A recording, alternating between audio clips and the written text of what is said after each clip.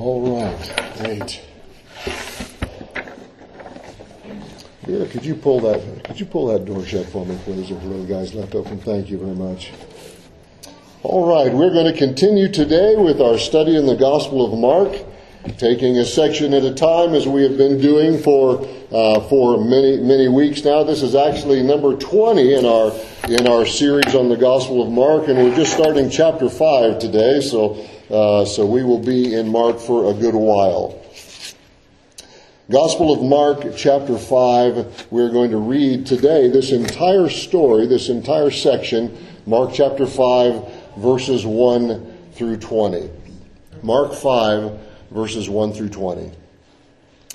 Then they came to the other side of the sea, to the country of the Gadarenes, and when he had come out of the boat, this is of course the Lord Jesus, if you remember from last week, immediately there met him out of the tombs a man with an unclean spirit, who had his dwelling among the tombs, and no one could bind him, not even with chains, because he had often been bound with shackles and chains. And the chains had been pulled apart by him, and the shackles broken in pieces, neither could anyone tame him. And always, day and night, he was in the mountains and in the tombs, crying out and cutting himself with stones. When he saw Jesus from afar, he ran and worshipped him. And he cried out with a loud voice and said, "What have I to do with you, Jesus, Son of the Most High God? I implore you by God that you do not torment me." For he said to him, "Come out of the man, unclean spirit." Then he asked him, "What is your name?" And he answered, saying, "My name is Legion, for we are many." Also he begged him earnestly that he would not send them out of the country. Now a large herd of swine was feeding there near the mountains, so all the demons begged him, saying, "Send us to the swine that we may enter them." And at once Jesus gave them permission. Then the unclean spirits went out and entered the swine. There were about 2,000, and the herd ran violently down the steep place into the sea and drowned in the sea. So those who fed the swine fled, and they told it in the city and in the country, and they went out to see what it was that had happened. Then they came to Jesus and saw the one who had been demon-possessed and had the legion sitting and clothed and in his right mind. And they were afraid.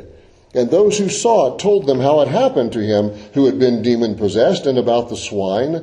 Then they began to plead with him to depart from their region.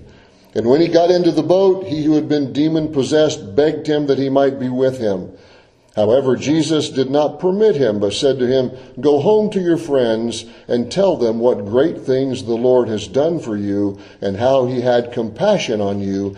And he departed and began to proclaim in Decapolis all that Jesus had done for him, and all marveled.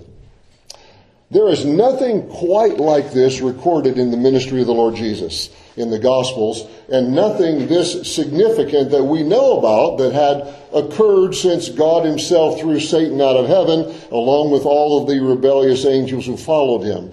Although there is no direct statement about this in the Scripture, many Bible students put together clues from several passages, particularly in Revelation 12, that indicate that 1/3 of the angels of heaven followed Satan in his rebellion against God. And Satan and those rebelling angels were cast out of heaven in one sweeping act of God's power. But there was no display of God's power over demons quite like that until we read this event in the Gospels. This is recorded not only in Mark, it's also in Matthew and Luke.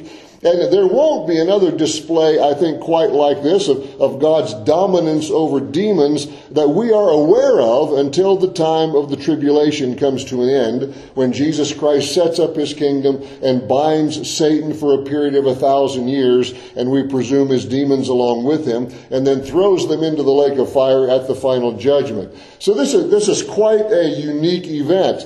Whether it's casting Satan and his rebellious angels out of heaven, or casting them into the bottomless pit, or the abyss as it's often called, or in the lake of fire, or here casting thousands of demons out of one man, this is, of course, the absolute power of God on display. This is one of the most extreme encounters with the powers of supernatural wickedness anywhere in the Scripture.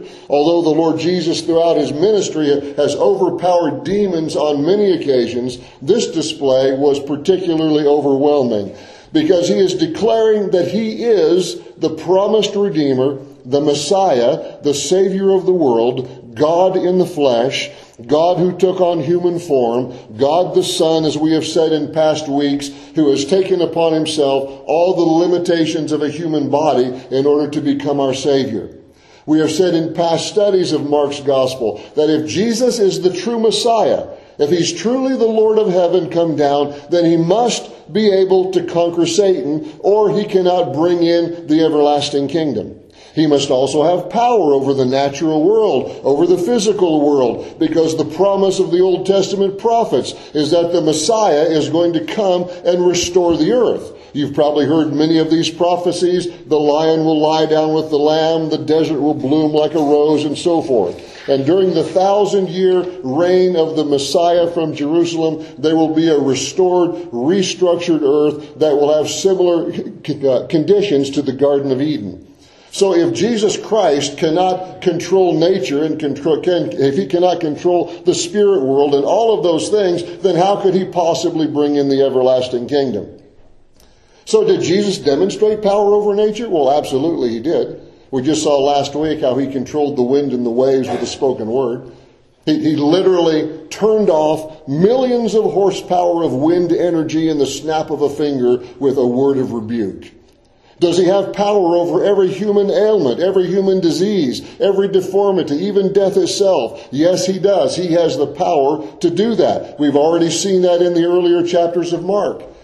Does he have the power to transform people's lives? He certainly has demonstrated that again and again and again. Jesus Christ can overcome everything. And during his earthly ministry, the Lord Jesus is literally reversing the effects of the curse of sin for a period of time in order to prove who he is. He has all the power and authority that is required to establish his everlasting kingdom. And as part of that, he has demonstrated his power over Satan and over his demonic army in a way that has no other parallel in the Gospels. His divine power totally dominates thousands of demons with a verbal command. Before we dive into some of the details of this fascinating event, I want to read with you today a short passage in 1 John chapter 3, if you would turn there, please. 1 John chapter 3. A great truth about the Lord Jesus Christ and his earthly ministry. 1 John chapter 3.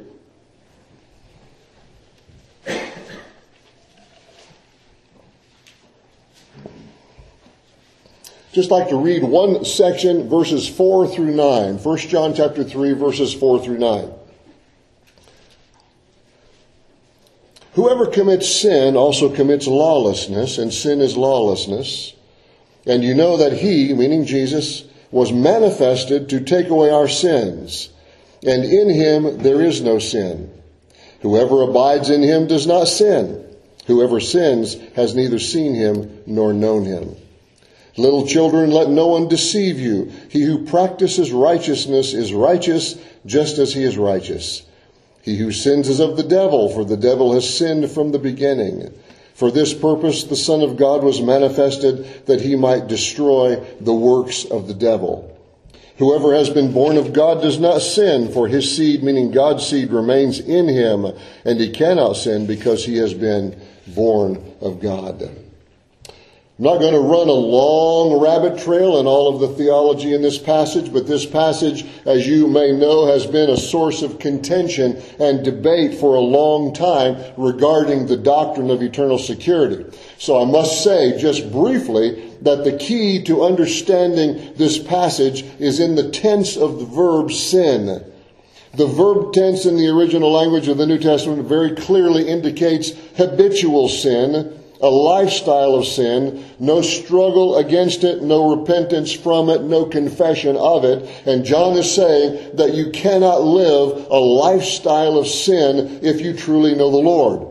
If you can live in open sin and it never bothers you, John says you are not truly born again. You may struggle, you may stumble, but if you truly know Jesus Christ, you will repent and return to the Lord, as we see most notably, we mentioned in past weeks, in the lives of King David and the Apostle Peter. But we see two very important themes in this passage that apply to our text in Mark. We see that Jesus came for two reasons. That passage tells us in 1 John. He came, first of all, to take away our sin, John says. And then secondly, he says, he was manifested or revealed to destroy the works of the devil. Destroy meaning to undo, to annihilate, to obliterate. The works of the devil, meaning his actions, their effects, all of the impact of that. So John says that Jesus Christ came both to take away our sin and to destroy the works of the devil. That's what he's in the process of doing in Mark 5. In fact, that's why Jesus in John 12:31, he said, the ruler of this world is cast out. John 16:11, Jesus said, the ruler of this world is judged. Because Jesus came to destroy the works of the devil, and he is in the process of openly doing that in our text this morning. I know we all have friends and possibly family members who are involved in churches and denominations or certain religious beliefs who get very preoccupied with the spirit world and demons. And I must say that the God of this world, Satan, does continue his reign of temptation and deception among the unbelieving world.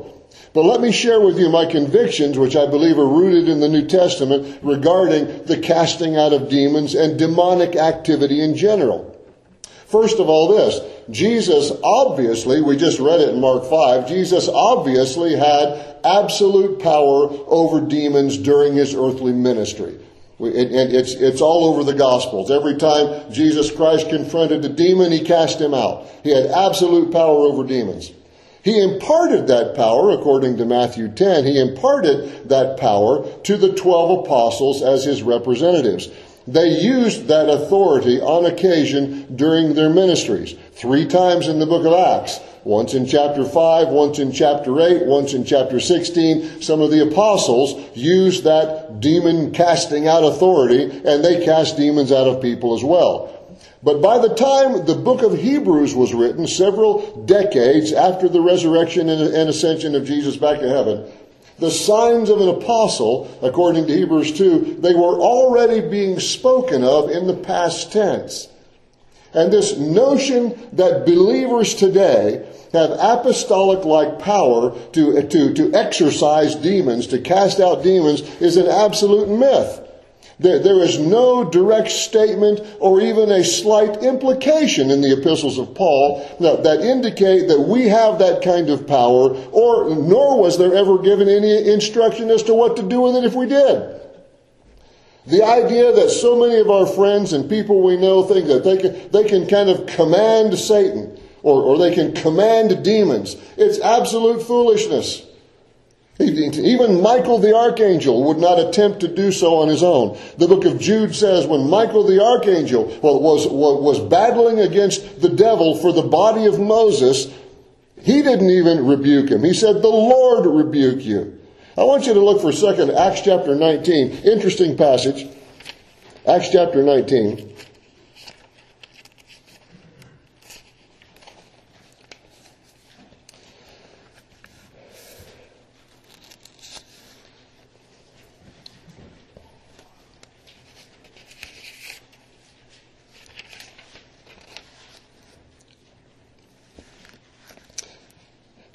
And let's begin to read in verse 11.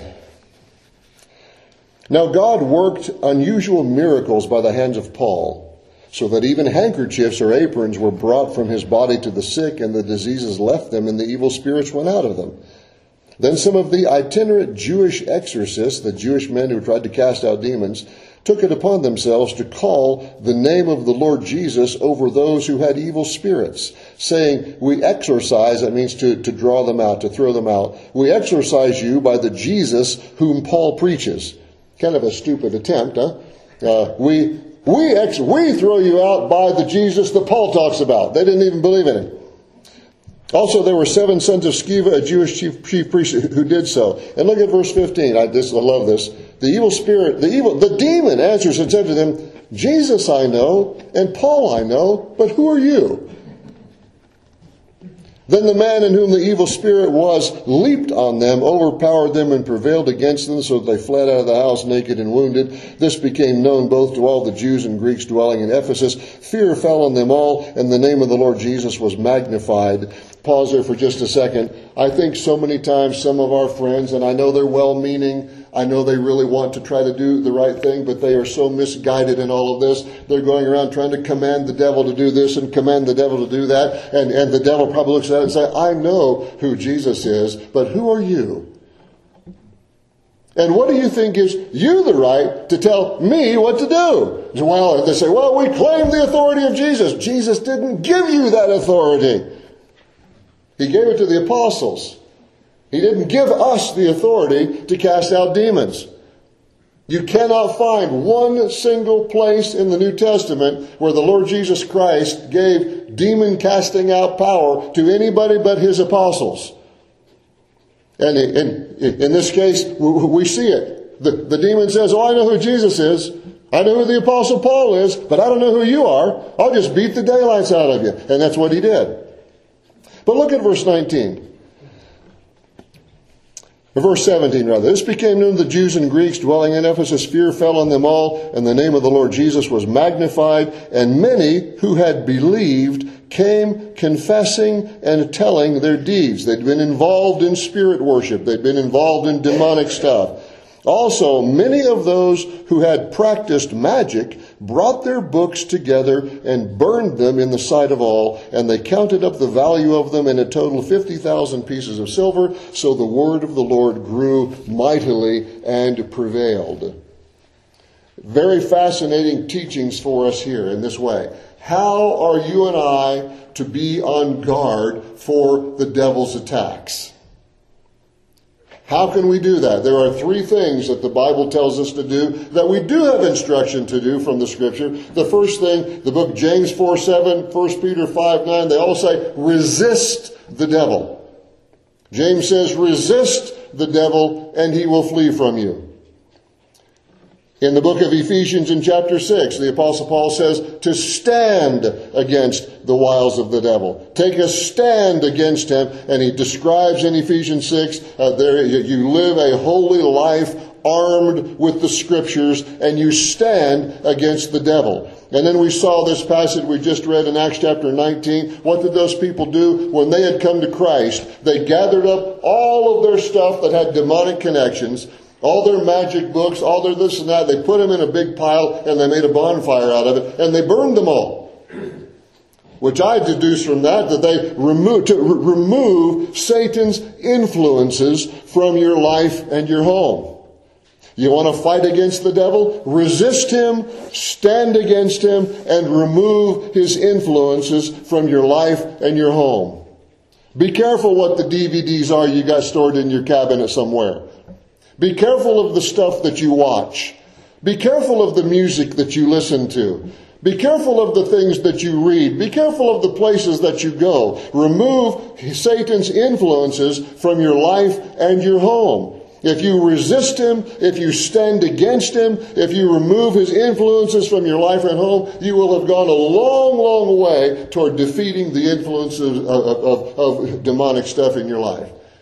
Now, is there demonic stuff around us? You better believe there is. I know for many years some people had believed that, well, in this modern, educated, philosophical, enlightened age, that all this demon stuff is just sort of old-fashioned superstition. I do not believe that. I believe it's very real, and I could tell you many stories, and many of you who've lived around here all your lives could tell me many stories, some of you have, of all sorts of things that have happened that there's no other explanation for other than demonic influence. It's all around us. But God never gave us in the New Testament or the Old Testament instructions on how we are supposed to go about commanding Satan to do this and that. Jesus can. He created him. He created these demons. They're fallen angels. He can command them to do whatever he wants them to do. And he gave that authority to a certain extent to his apostles. He did not give it to us. Having that as a background, with that context now, I want to look at some details in our text. So back to Mark chapter 5. We got 5 players in this story. You've got the demon-possessed maniac, as we'll call him. You got the actual demons. You got the pigs. You got the local response of the people in the area. And of course you have the Lord Jesus Christ. And putting together all of the details from Matthew, Mark, and Luke, read all of those stories this week as I was studying for the message today. We see that this demon-possessed maniac, several things about him. Mark doesn't mention it here, but Luke does. Says he was roaming around naked. He wore no clothing at all. He was totally uncontrollable. We see that from our text. He could not be restrained. Even when they tied him up with chains and shackles, he would break them with supernatural power. He was cutting himself with stones. He was screaming out night and day, and he lived in a cemetery. We won't spend a lot of time with this, but it is interesting that these things are connected with demonic activity. Being unclothed in public. Not simply the idea of public nudity, but also the idea of no protection from all the forces of the weather. But being unclothed in public, hurting yourself intentionally, having a preoccupation with death and the dead, being completely uncontrollable, totally hyper, running around in the mountains and in the cemetery, screaming out and cutting yourself. One can't help but think of the words of the Lord Jesus in John 10 about the thief coming to steal and to kill and to destroy. That is the work of demons. Destroy, destroy, destroy. And this poor man, possessed by apparently thousands of demons, who is cutting himself and screaming out night and day and running around naked in cemeteries and nobody could even begin to try to control him. And notice again, if you would with me, that the demons in our text here, they immediately recognized Jesus. They saw him from afar, the text says in verse 6. When he saw Jesus from afar, he ran and worshipped him. He fell down at his feet, other gospels say, pleading for mercy, identifying him as the Son of the Most High God. And it is quite amazing that when Jesus asks the name of the demons, he says legion, for we are many. Legion is a Latin word that referred to a group of military men that could number up to as many as 6,000. So apparently this man's body was possessed by thousands of demons. It's actually quite a horrifying thought. And don't miss that they are asking Jesus to not torment them. Matthew says the demons asked Jesus if he was going to torment them before the time. Very interesting. Their eschatology seems to be right on track. Apparently they know when judgment is coming for them. Luke records that they asked Jesus not to send them into the abyss, the bottomless pit, it's often translated. That happens at the end of the tribulation. So we see the demons, they have the right theology. They know exactly who Jesus is. They seem to understand eschatology, the doctrine of the last things. They know their destiny, and they seem to know when judgment is coming for them. And that's what leads to the question, what have I to do with you, they said. I mean, why are you coming here now, Jesus? Are you coming to torment us now? You see, they I believe, understand that their judgment was connected to Jesus' second coming, not his first coming. They seem to know that. Well, why are you here right now? They're asking Jesus. Don't torment us. Don't torture us. This is not the time yet. You see, demons are liars and deceivers and merciless destroyers, not because they don't know the truth, but because they have rebelled against their Creator, even though they're still subject to him. That's why James wrote in James 2:19, do you believe in one God? He said, you do well. But the demons believe that, and they tremble, which we see them doing right here.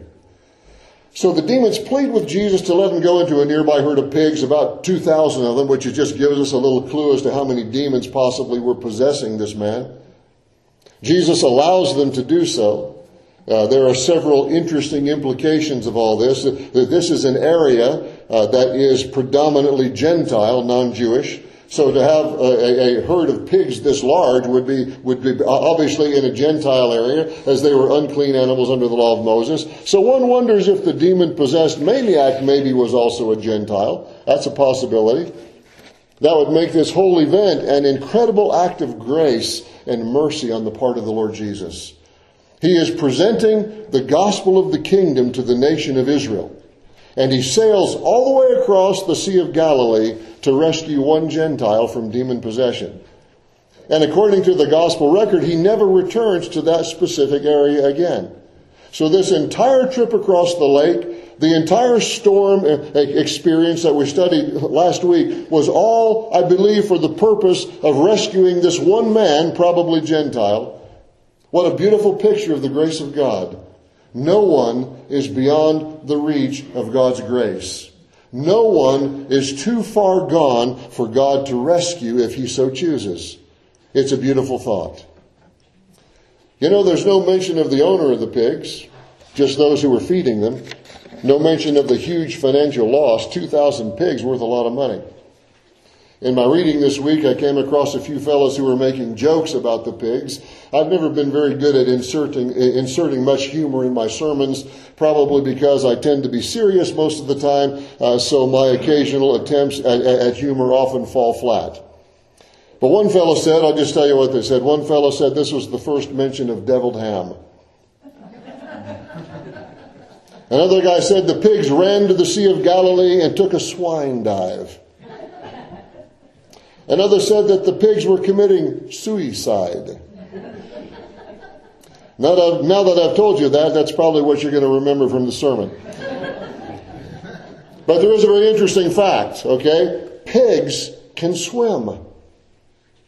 From birth, they can naturally swim quite well, so I read. So there is no reason why they should drown unless the demons actually drown them. Once again, destroy, destroy, destroy, destroy. That is job one for the forces of hell. But look at the local response. Nobody expresses anger over the pigs being drowned. Nobody expresses joy about this demon-possessed maniac being rescued. They'd gone to great effects to try to subdue him, chaining him up repeatedly. He always broke the chains, but that doesn't seem to be an issue with him. The issue of the maniac now being subdued and the issue of the pigs being drowned doesn't even seem to be the issue. It says in verse 15, they see him, he's clothed now, he's sitting down, and he's in his right mind. And look at their response. They became frightened. Scared the daylights out of them. Kind of strange, wouldn't you think? I mean, they used to be frightened. They wouldn't come near this guy without being frightened. I mean, he's scaring everybody to death. He was so violent, he was terrifying everyone. Now he's clothed, and now he's sitting down. Now he's thinking clearly. This transformation is absolutely total. He's now harmless. He's not dangerous. He's quiet. He's not screaming. He's among the living. He's not among the dead. He's peaceful. He's not tormented. And now they're scared. Why? Because they're frightened of Jesus. Interesting, this is the same expression that's used to describe the disciples in the boat that we looked at last week. After Jesus calmed the storm, this phobeo megos, we call it megaphobia. It means to be terrified, because now they realize they are in the presence of a spiritual, supernatural power greater than anything they have ever experienced, and it scares them to death. So they start pleading with Jesus to leave. But think about that. They start asking him to leave. Verse 17, they began to plead with him to depart from their region. Very strange until you understand the binding and blinding power of the sinful heart. You know, this man who has terrorized their area for who knows how long, screaming and running around all hours of the day and night, naked and cutting himself bloody and breaking every chain they used to try to restrain him. He gets rescued and healed and restored, and then they want the guy who performed the miracle to leave. And I guess I say, very unusual unless you understand the binding and blinding power of the sinful heart. Because most of us would like to believe that this kind of miracle would cause a revival. We'd like to read that the whole town said, "Sir, we don't know who you are. By the way, what's your name? Could you tell us who you are and where you came from? And by the way, can you deliver all the rest of us from the powers of Satan? Can you deliver all the rest of us from the power of darkness? Can you change us? Can you transform me like you just transformed him? What is your message? What kind of person are you? Where did you come from? Tell us. We've seen your power. We want to know your power in the way this man has experienced your power. We want to know what this transforming power is." We would like to think that a miracle on that scale would be very convincing. But of course, that's not how they respond. They ask Jesus to leave because they are more afraid that God might be in their presence than they are that Satan's in their presence. They're apparently more comfortable with the demonic presence than they are with the presence of the Lord Jesus Christ. And you know, that is the nature of the sinful heart.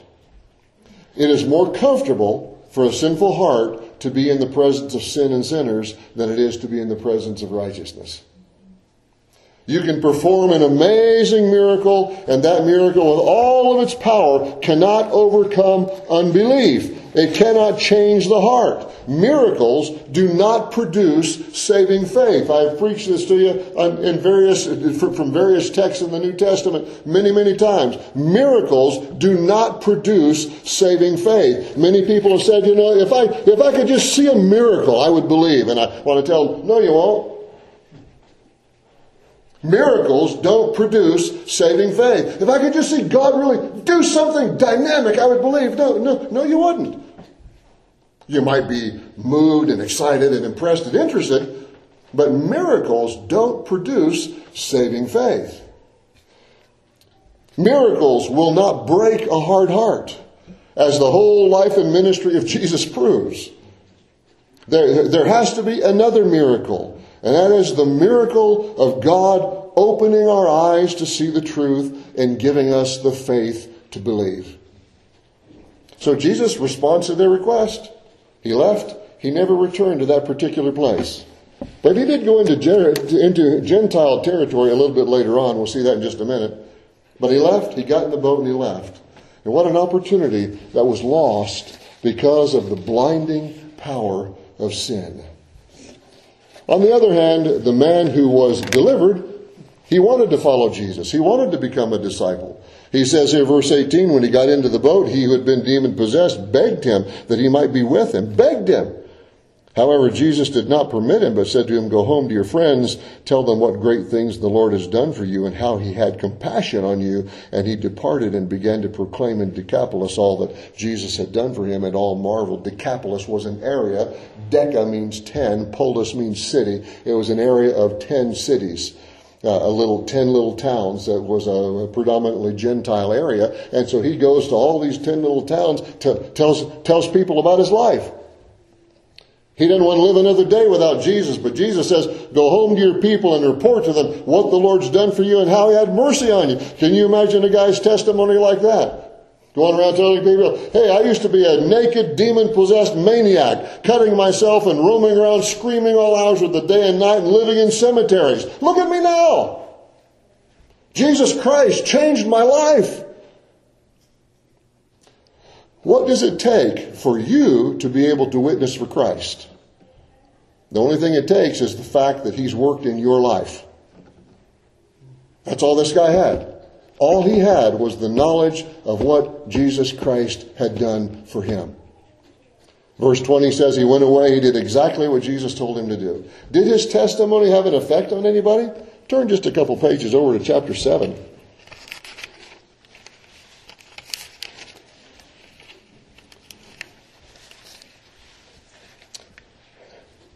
Chapter 7, look down to verse 31.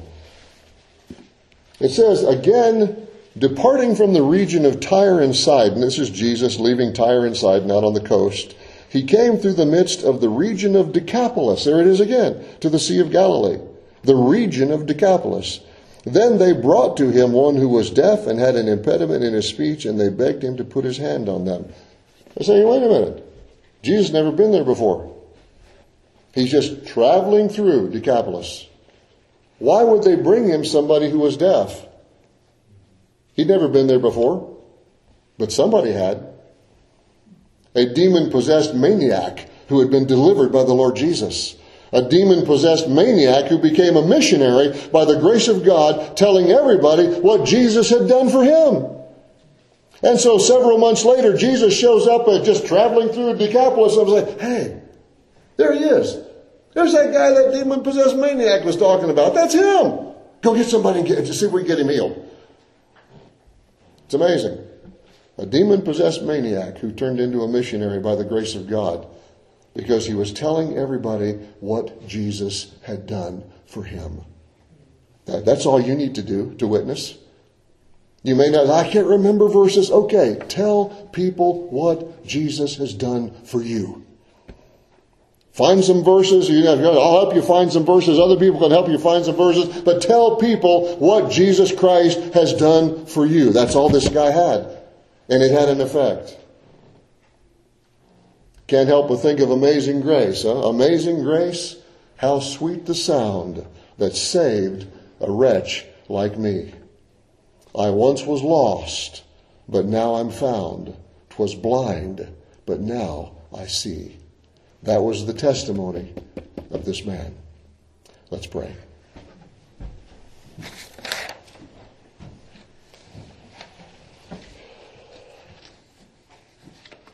Lord, what a powerful and amazing demonstration of your awesome abilities. We're just reminded again, Lord, of who you are, what you came to do. You came not only to take away our sin, you came to destroy, literally destroy, to obliterate the works of the devil. And with a spoken word of command, you wrenched from the body of this poor, wretched man thousands of demons, just with a command. Lord, forgive us for having too small a view of who you are. Forgive us, Lord, for being afraid of the world, being afraid of what the world thinks and what the world's going to say and what the world's going to do. Help us, Lord, to stand firmly for the Lord Jesus Christ and never be ashamed. The gospel of Christ, as we know, as Paul so powerfully wrote, is the power of God unto salvation to everyone who believes. What an amazing picture of the grace of God in the life of this man. Lord, may we be what you want us to be. May we do what you want us to do. May we witness to those that you lay on our hearts. Use our testimony of your grace in our lives to touch many people for the Lord Jesus. We pray in your holy name. Amen.